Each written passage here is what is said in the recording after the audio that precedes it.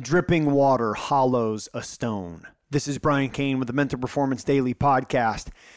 And if you take a stone and you put it under dripping water, eventually that stone will have a hole hollowed in it. It's going to take time. It'll take what it takes.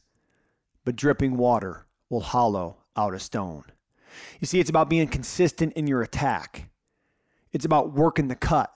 If you watch a UFC fight, everyone wants to see the cut. They want to see the knockout. They want to see the blood.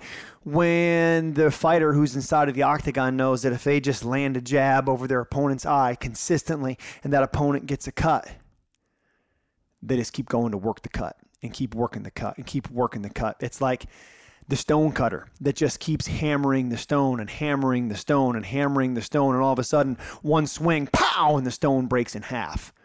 Or it's the myth of Sisyphus, pushing that rock up the hill till eternity, and when that rock gets to the top, it rolls back down and he goes again. It's the compound effect that one penny doubled every day for a 31-day month is worth $10 million. Dripping water will hollow out a stone.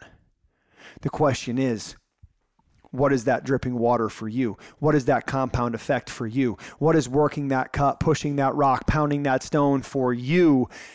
Being consistent with your attack, being consistent with your day-to-day behavior that will take you closer to where you want to go, that will help you close the gap from where you are to where you want to be.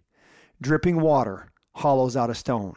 So let's identify a goal and let's take daily behavior, doing a little, a lot, 1% of your day to get you closer to where you want to be. Dripping water hollows out a stone.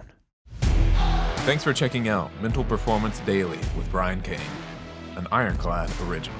If you like the show, be sure to leave us a rating, review, and comment. We'll see you tomorrow.